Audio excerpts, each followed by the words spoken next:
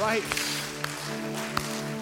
Good morning. Hey, let's pray for just a moment. Would you bow with me once again? God, we pray that you would come in this place. And we thank you that you are everywhere, but we pray today that you would meet with us in a special way today, God, in a dynamic way, touching the hearts of every person, God, touching the lives of every person. I pray today that you would come and convict and convince, guide us in your truth today. I thank you that you are the God who is with us, that you are the God who is for us, God. I pray today you would challenge us, that you would take my lips and you would speak through me today, but it certainly would not be about anything that I could bring or I could say, but it would truly be about your word and about you, the Holy Spirit. Holy Spirit, come. Holy Spirit, come. Have your way in this place today, God. I pray you'd minister hope and peace and joy in this season of joy, God. And we thank you in Jesus' blessed holy name. Amen. Amen. I'm going to ask you to remain standing just for the reading of God's word. These are some familiar words, but today we're going to plumb the depths of this part of Scripture. And I'm reading in the Gospel of Matthew in the first chapter. And it says, this is how the birth of Jesus, the Messiah, came about. His mother Mary was pledged to be married to Joseph, but before they came together, she was found to be pregnant through the Holy Spirit. But because Joseph, her husband, was faithful to the law and yet did not want to expose her to public disgrace, he had in mind to divorce her quietly. But after he had considered this, an angel of the Lord appeared to him in a dream and said, Joseph, son of David, do not be afraid to take Mary home as your wife, because what is conceived in her is from the Holy Spirit. She will give birth to a son, and you are to give him the name Jesus, because he will save his people from their sins. All this took place to fulfill what the Lord had said through the prophet. The virgin will conceive and give birth to a son, and they will call him Emmanuel, which means God with us. And when Joseph woke up, he did what the angel of the Lord had commanded him and took Mary home as his wife. But he did not consummate their marriage until she gave birth to a son. And he gave him the name Jesus. And these are the words of the living God. I invite you to be seated, but as you're being seated, look to the person around you and say, we made it to Christmas. We made it. Woo!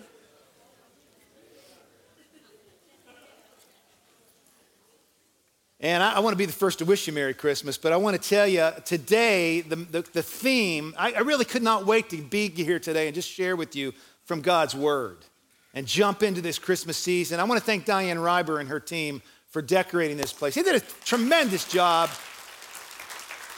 Woo. And the message today is Christmas Essentials. Christmas Essentials. There are some things woven into the Christmas story that for us as believers are essentials. They're non-negotiables. These are things that we need to be looking at during the Christmas season. And so what I did was I got up on the internet and I Googled Christmas essentials just to see what would pop up. And I'm going to give you really the largest retailer in America tells us these are your Christmas, you can write these down as part of maybe your shopping strategy, all right? But this is what the internet says are your Christmas essentials. Just let me share. These are not meant to be funny, by the way, but if you want to laugh, you can. Let me see. We have the Beard King. That's a Christmas essential. You can avoid all the hairs laying around in the kitchen, on the bathroom sink.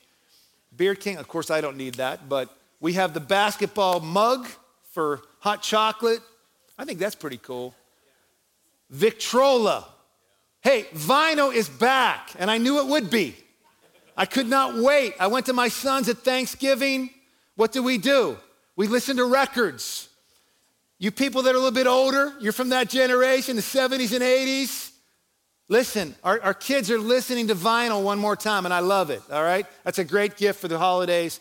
I feel like I'm advertising up here. Let's flip it on over. What else do we have here? Oh, we can make s'mores in the house. Right? We don't need to go out and brave the cold. We can make s'mores for Christmas. That's just a few of the essentials for Christmas right there. But I want to give you the real essentials and the real non-negotiables. I actually did a funeral this week for a friend. And I've known this guy for like over 4 decades. That dates me a little bit. I've known this guy most of my life.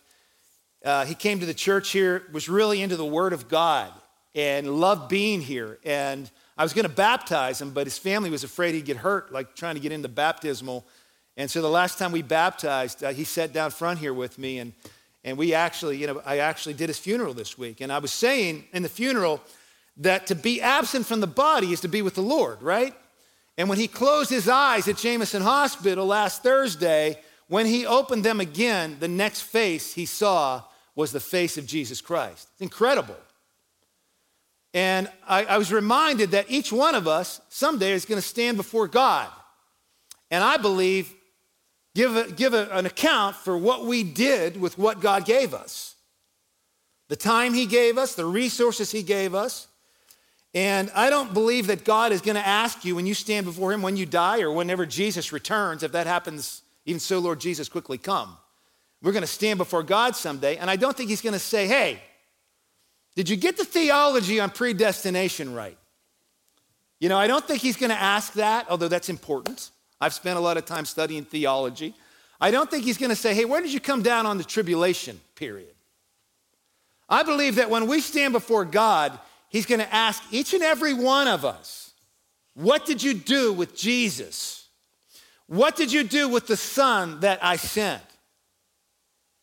Did you have a relationship with him? Or were you happy to just sit in church on Sunday, like I did for many years? Or did you have a life-giving relationship with my Son that I sent as your sacrifice? Did you live for him? Was he your ultimate purpose in life? Was he your ultimate value in life? And were you willing to obey him? He said, if you love me, you'll keep my commandments. Were you really willing to obey Jesus? And were you willing to share him with other people? Were you willing to follow that great commission? To share Jesus with other people? Or were you happy just to keep him unto yourself? I see a lot of people that are talking a lot about how bad things are right now and that our country is falling apart, but I wonder if those same people are sharing Jesus with other people, because that is what our people need. And the revival begins with us.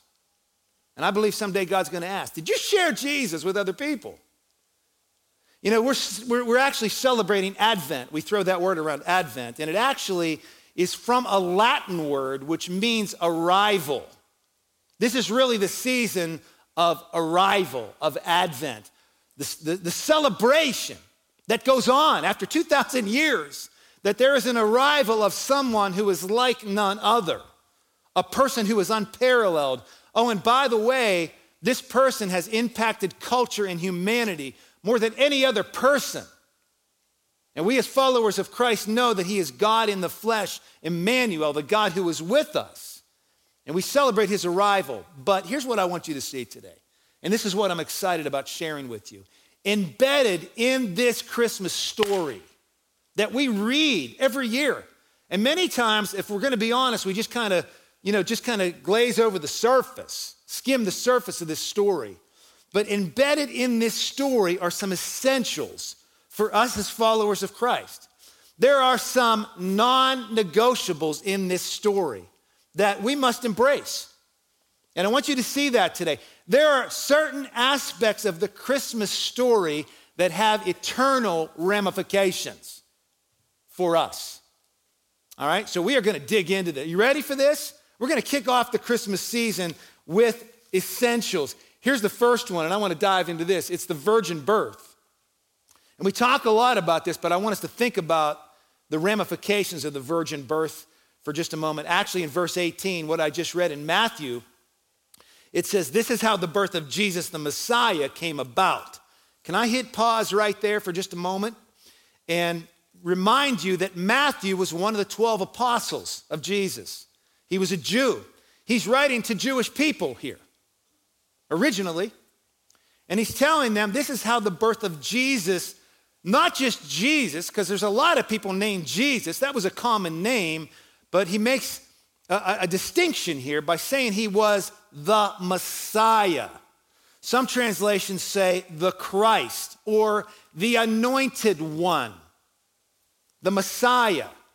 And the people reading this in the first century knew exactly what he was talking about, because if you go back in Matthew, a few verses before this, it describes the generations between Abraham, which was the beginning of God's people, the Hebrew people, and Jesus was at least, if you read Matthew for yourself, at least 42 generations.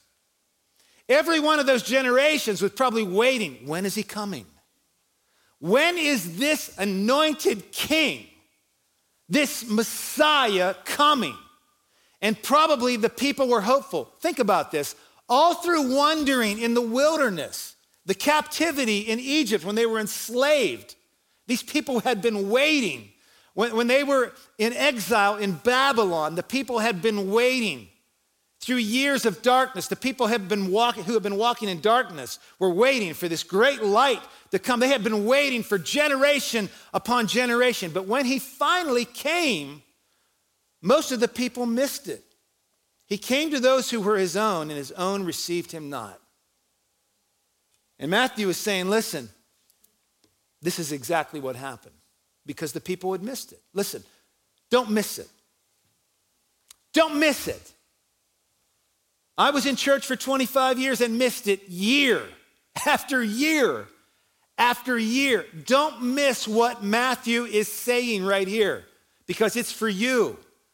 This is how the birth of Jesus, the anointed one, the Messiah, took place. His mother Mary was pledged to be married to Joseph, but before they came together, she was found to be pregnant with the Holy Spirit. If you remember Isaiah 7:14, 700 years before the birth of Jesus, the prophecy, the virgin will be with child.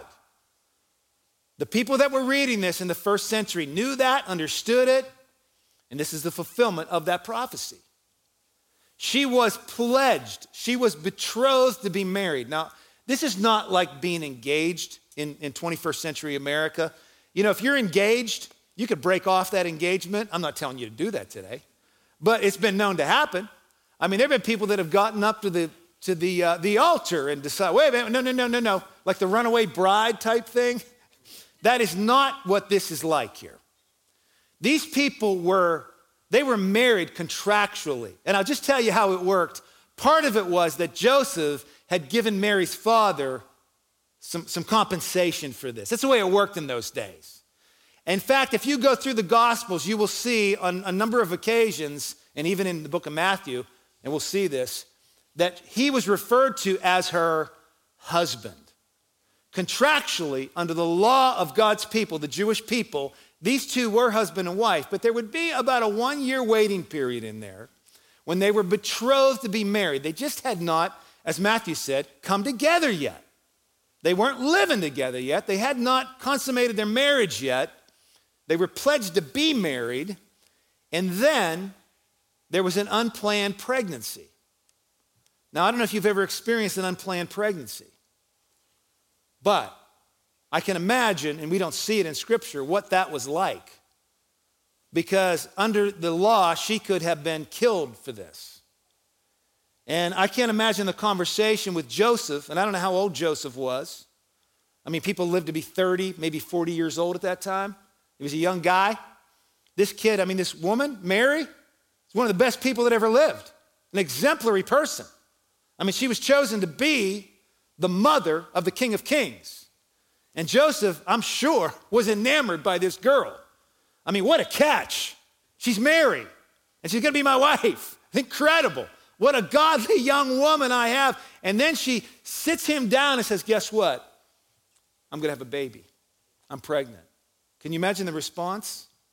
But what Matthew is saying here is this, listen, and I'm sure Joseph was absolutely heartbroken over this. I am sure.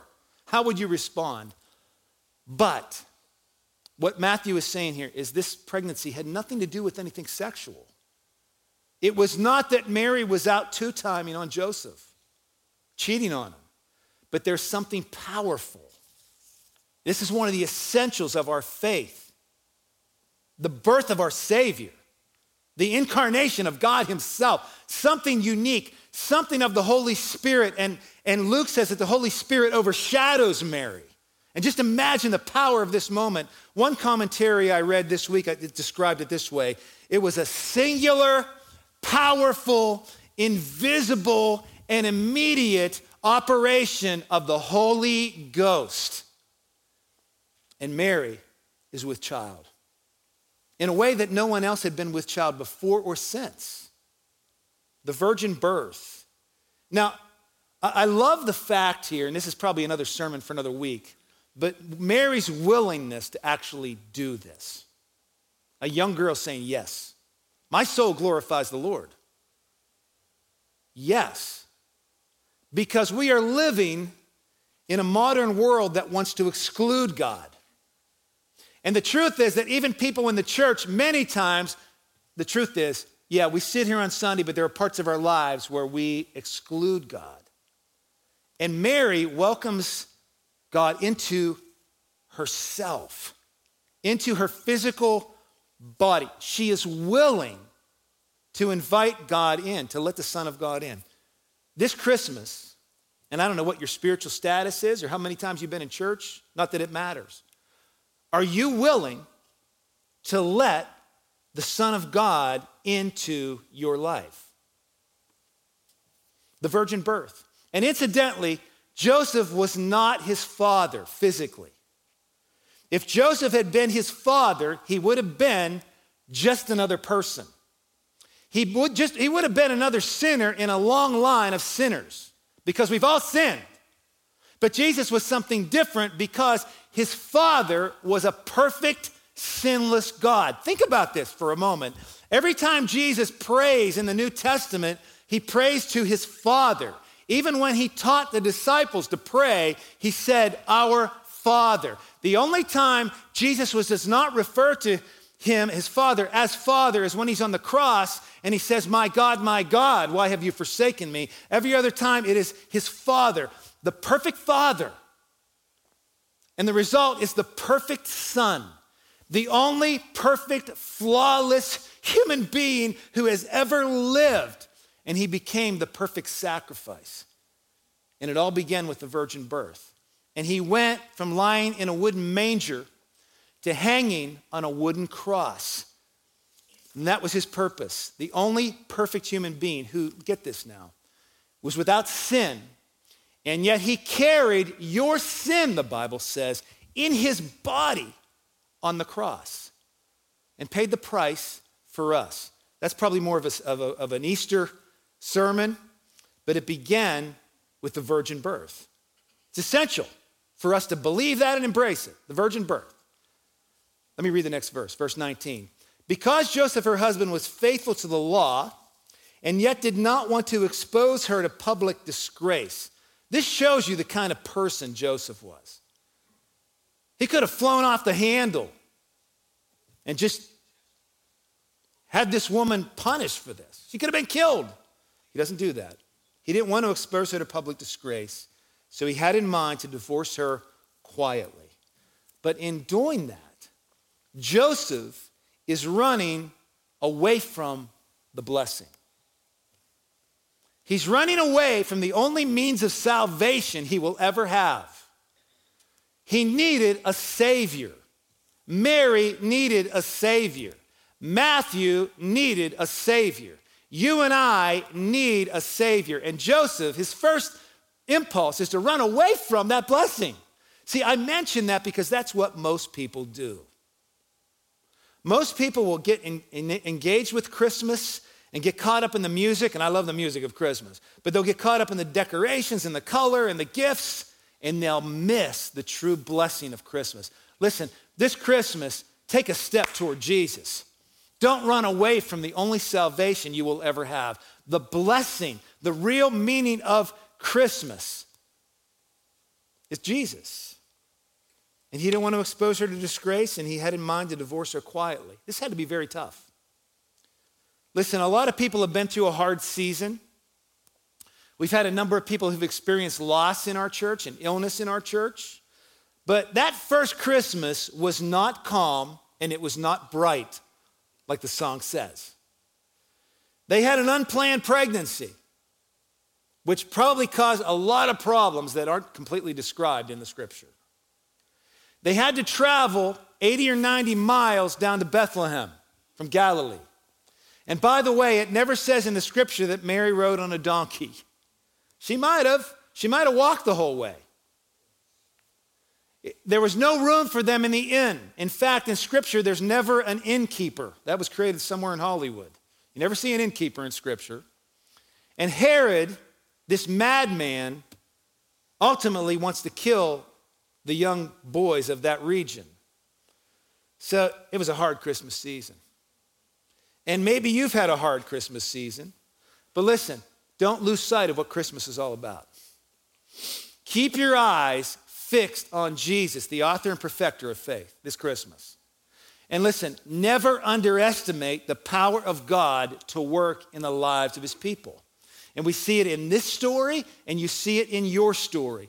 Never underestimate the power of God to work in your life. Keep holding on to Jesus this Christmas and focus in on what Christmas is really all about. And incidentally, you know one of the things that this scripture shows us, and one of the things I think nearly every Bible story shows us, is that the greatest blessing come on the heels of the greatest stress and anxiety.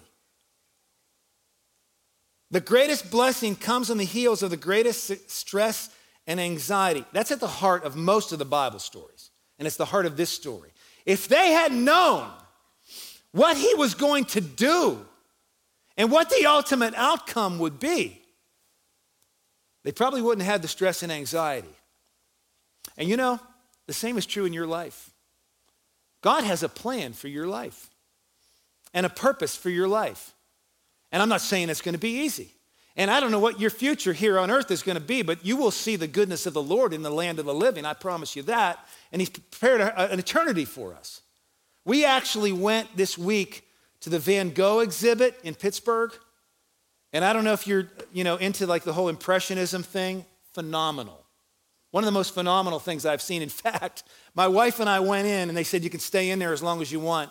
We sat through it, the whole thing, twice. It's so powerful.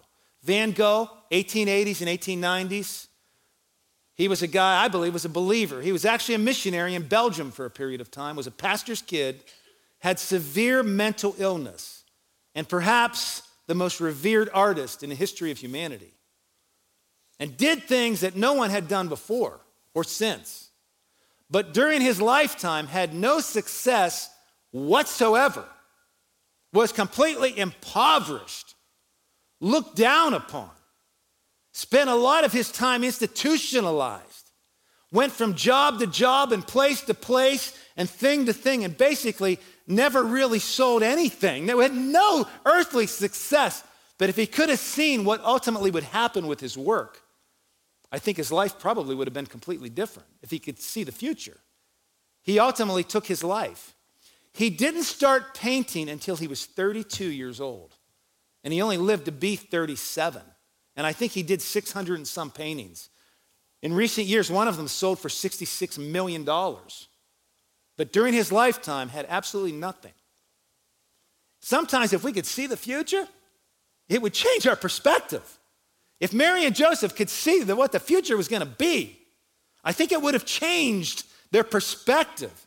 If they could see the magnitude of Christ. Listen, if you could see what God has for your future now and in eternity, I think it would change our perspective completely. Listen, this Christmas, keep your eyes focused upon the one who is our future, who is our hope, the one who is unrivaled, the one who is unmatched. Listen, he's in a category that is all his own.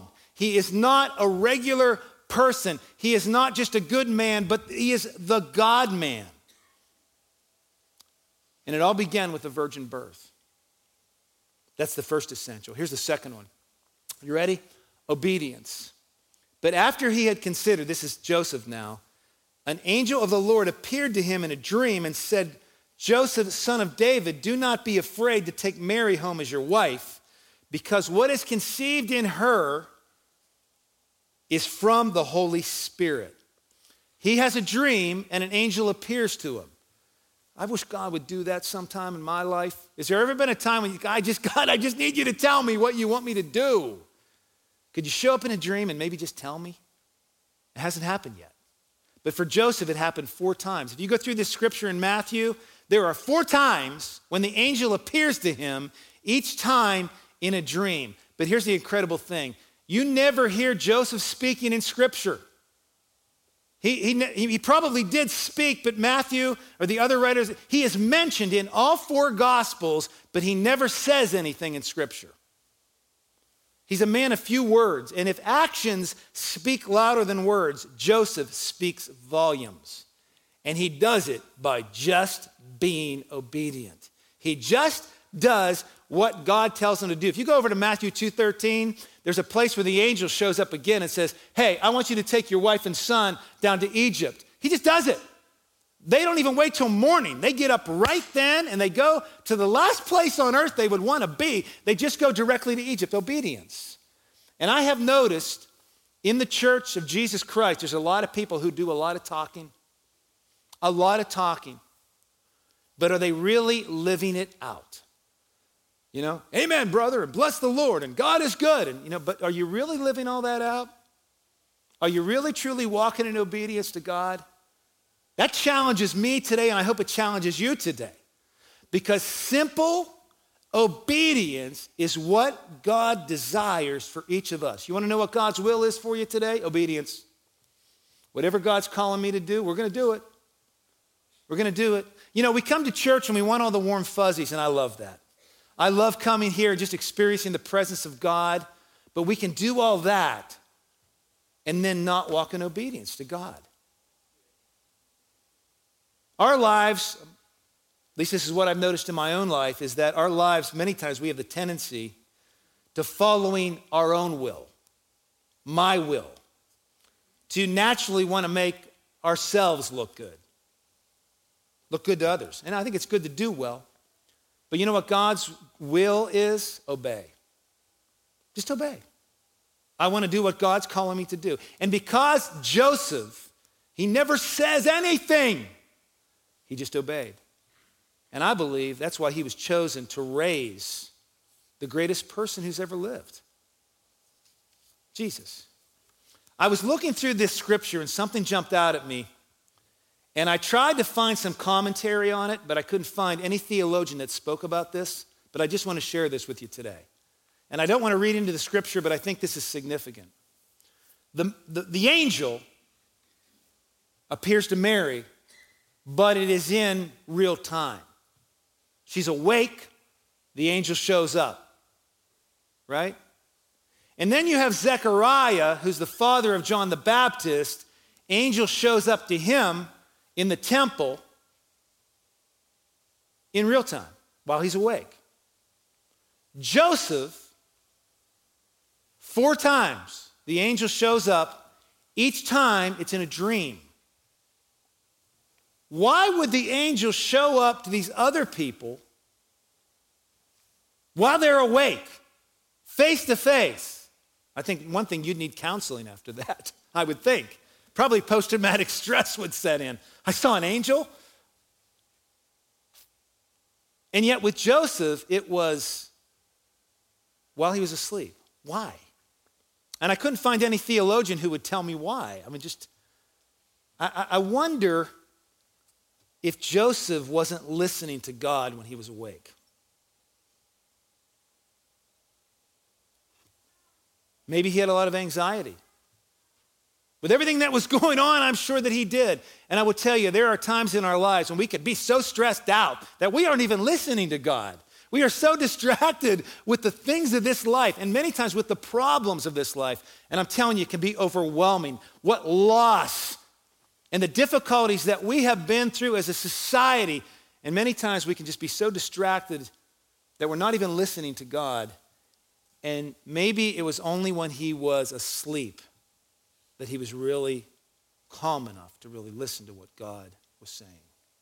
This Christmas, let's stop and really listen to what God is saying to us and decide I want what God wants. I want to walk in obedience. That's the second one, obedience.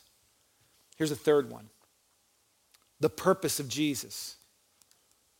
Everything that Jesus does and everything that Jesus says in the Bible is for a purpose.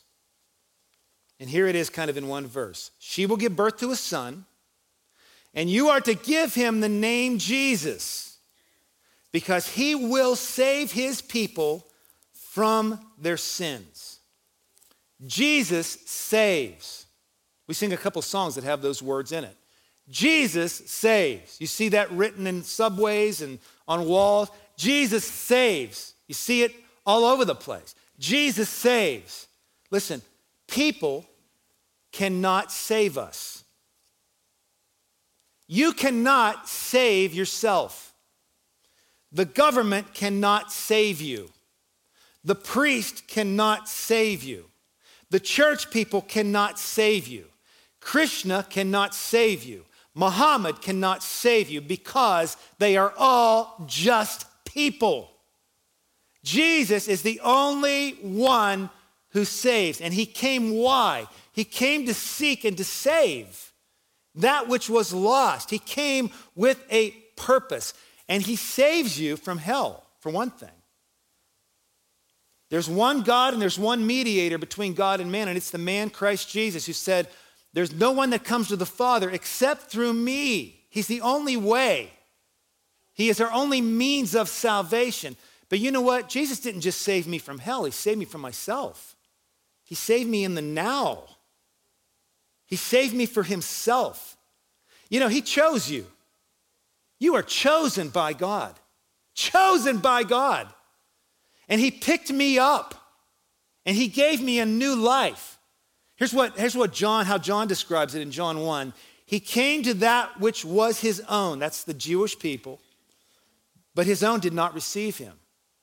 Yet to all who did receive him, to those who believed in his name, I hope that is us today, my friends, he gave the right to become children of God.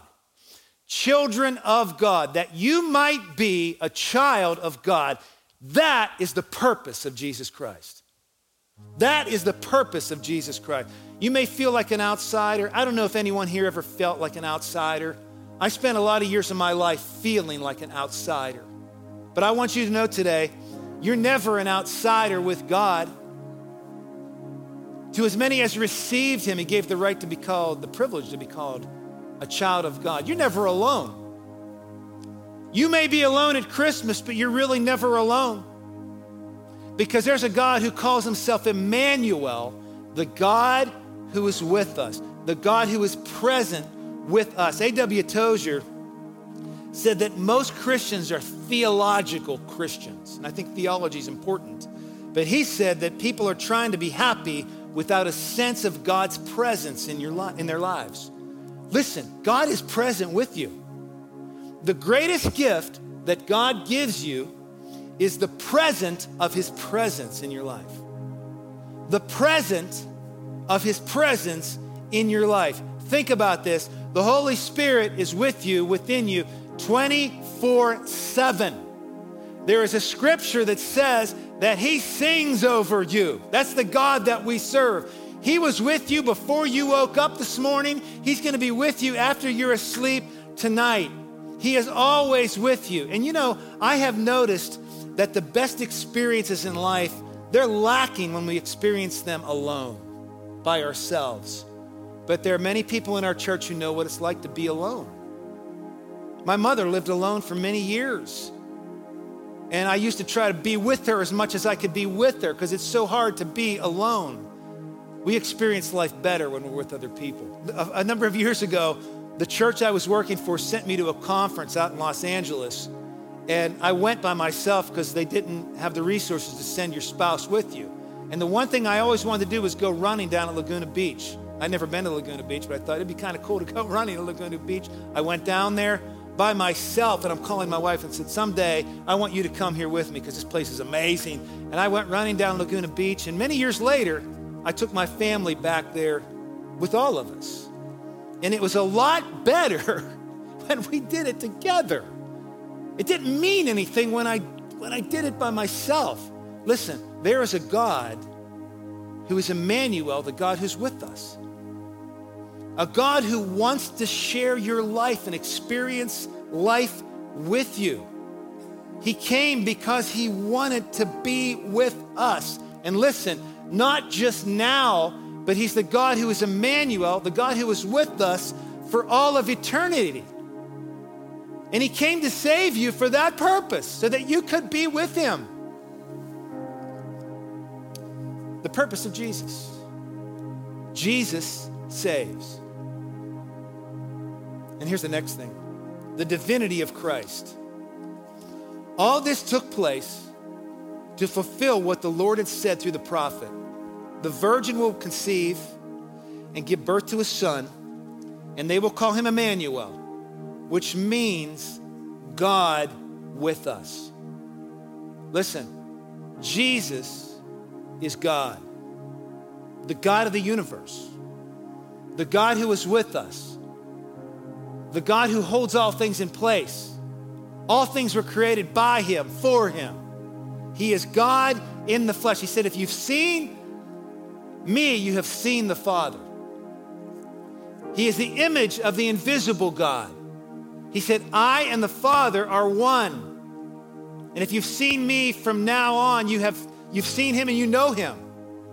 John 1:1 says, in the beginning was the Word. The Word was with God, and the Word what? Was God. The divinity of Jesus. The world misses that he wasn't just a good man, but he was God in the flesh. John 1:14, the Word became flesh and made his dwelling among us. And I want to look you in the eye today, and I don't know what your church status is, but I want to tell you it's not a fable, it's not folklore, it's not foolishness, but it is God himself in the flesh. That's why we have the trees and the music and the celebration this time of year. It's because God himself made himself a man and dwelt among us. It's an essential. It's a non-negotiable. It's something that we need not debate. He came for us, the one and only, the unparalleled, the one who is without equal, without rival, unmatched. And the thing is, he's personal. And he wants to know you. And he already does know you. He knows what you have going on in your life. He knows everything that's going on in your life. He knows all the good things that are happening in your life, and he knows when you don't have it all together, believe me. He sees all and knows all because he is God in the flesh, who came to seek and to save. And the scripture says that whoever believes in him, whoever believes in him should not perish, but would have everlasting life. Whoever. That means if you have made mistakes, he came for you. If you've had a tough past, he came for you. If you've been addicted, if you're battling addiction, he came for you. If you are battling unbelief and you just have a hard time believing this Christmas, I want you to know that he came for you. If you have been abused, he came for you. If you've been the abuser, he came for you. No matter what your past might be, there is a God who has a future for you. Amen? This is the God of the universe who came and became man for us, for you. So I want us to bow our heads before him right now. And just remember, we're bowing before Jesus here. And in this moment right now, if you want to commit yourself in obedience to Christ, in the way that Joseph did, if you want to acknowledge Jesus as the God of the universe and commit yourself to him, I don't care what your past church experience may have been, and maybe this is a chance for you to recommit, or maybe commit for the first time. Just put your hand up where you are right now if you want to commit your life to Jesus, right here and right now. Just to put your hand up and keep it up. And maybe it's recommitting, but just now, right now, to just call on that name, the name that's above every other name, the only name by which we might be saved, the name of the one who will save his people from their sins, Jesus, the one who became flesh and made his dwelling place among us, the author and the perfecter of our faith. If you would just call on him right now and say, I give myself to you now. Help me to walk in obedience to you now.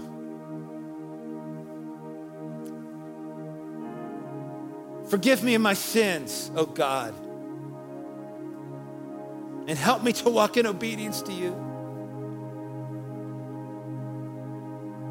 Help me to follow your will and your purpose. And I'll live for you every moment of my life and for all of eternity. And we pray today in the name of Emmanuel, the God who is with us, Jesus. Amen and amen.